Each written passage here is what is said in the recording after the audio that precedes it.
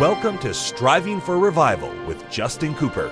This broadcast will challenge and encourage God's people to seek revival.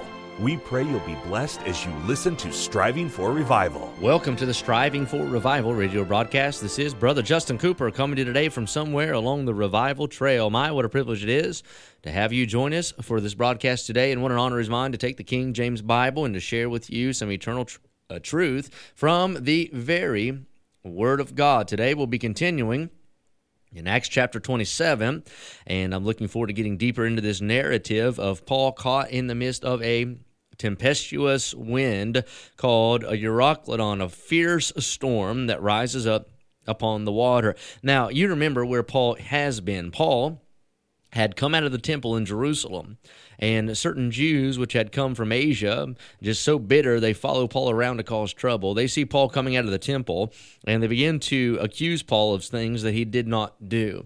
And as Paul's coming there out of the temple, he is apprehended by the crowd, and they actually begin to physically beat Paul.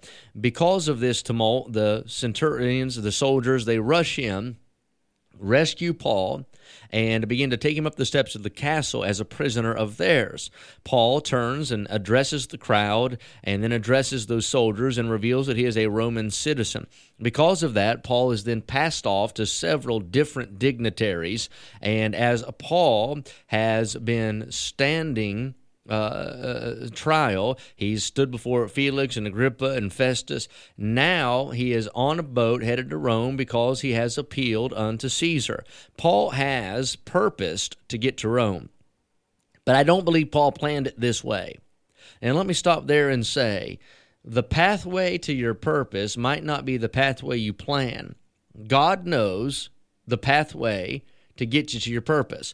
God knows what you need. God knows what I need. God knows what we must experience to help us become more like Christ. And so don't curse the pathway to your purpose. Don't get discouraged if it doesn't work out the way you want it to work out. You just trust the Lord that He is in control, because He is, and God knows, God understands, God sees, and just trust in the Lord. Thank God for that. As the Lord is leading us through life, we can depend and lean upon Him. Trust not in thine own understanding. In all thy ways acknowledge Him, and He shall direct thy paths. Don't lean on your own understanding. Trust the Lord with this thing. So now Paul is on this ship, and he's headed to Rome, and the Bible tells us that the south wind blew softly, and because of that soft breeze, these men set sail, and they supposed it was going to be smooth sailing. You and I have got to be careful banking our life on breezes. Breezes come and they go. They show up unannounced. They leave without notice. They're here today. They're gone in a moment. And you and I cannot bet our life on fleeting things like emotion or whatever it is, opportunity. We must make sure that it is governed and guided by principle and in accordance to the will of God for our life. These men set sail. And then not long after they sail on supposition, the storm of storms rises in their life. It will not take long for you to destroy yourself, to wreck your life when you live by emotion. Now, we are emotional creatures, and we ought to show emotion. But emotion is not my governor. Emotion is not my guide. Principle, the Holy Spirit of God, the Bible, ought to have that position in my life. So these men set sail. And the Bible said, but not long after there arose against a tempestuous wind called a Euroclydon. This is not a little summer storm. This is not just a sprinkle. This is a severe situation of weather rising on the sea. And the Bible said the ship was caught and could not bear up in the wind. We let her drive. So now this ship that they are in is at the mercy of the waves and the mercy of the wind and the mercy of the weather. They cannot control it. They cannot direct it. They cannot steer it. It is just going back and forth, tossed to and fro. Verse 16, and running under a certain island, which is called Clauda, we had much work to come by the boat, which when they had taken up, they used helps undergirding the ship. So now they take these ropes and they wrap the whole of the ship. They try to reinforce the boat. They undergird it, fearing lest they should fall into the quicksands. And now they struck sail, and so were driven. Now watch this. Driven. That word is mentioned throughout this text, drive and driven. That is a violent moving That is a violent propulsion, if you will, of this boat. It is not smooth sailing. It is not controlled sailing. It is hazardous sailing at a breakneck speed. They are being driven out of control. All of this is because they set sail when they should not have set sail. Their life is now out of control. They have no direction. They have no ability to steer themselves. They are driven by their circumstances. Oh my. That'll preach for an hour or two, won't it?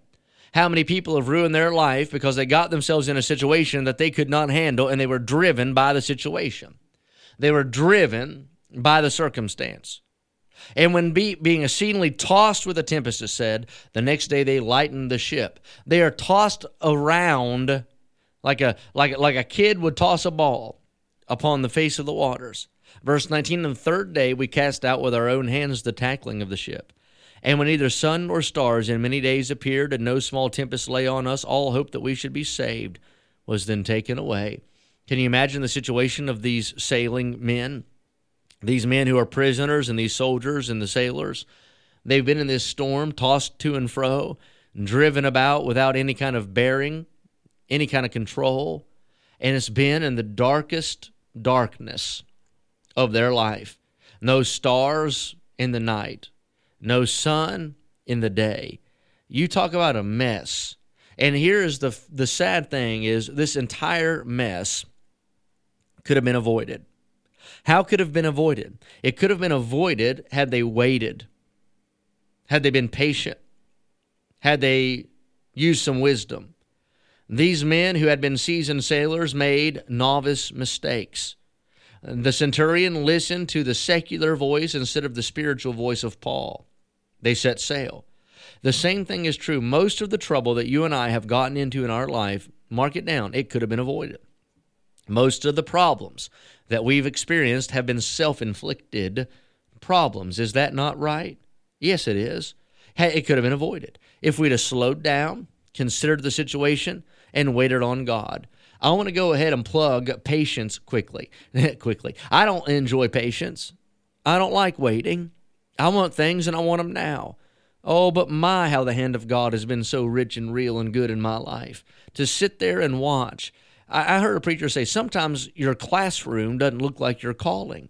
Sometimes the places God has you waiting doesn't look like the work He'll have you in eventually. Sometimes your stalling point doesn't look like the stopping point. But God will put you through those seasons and those stops and those places in life so you can learn and be molded and be shaped and be bettered so you're prepared for the ultimate calling God has for your life.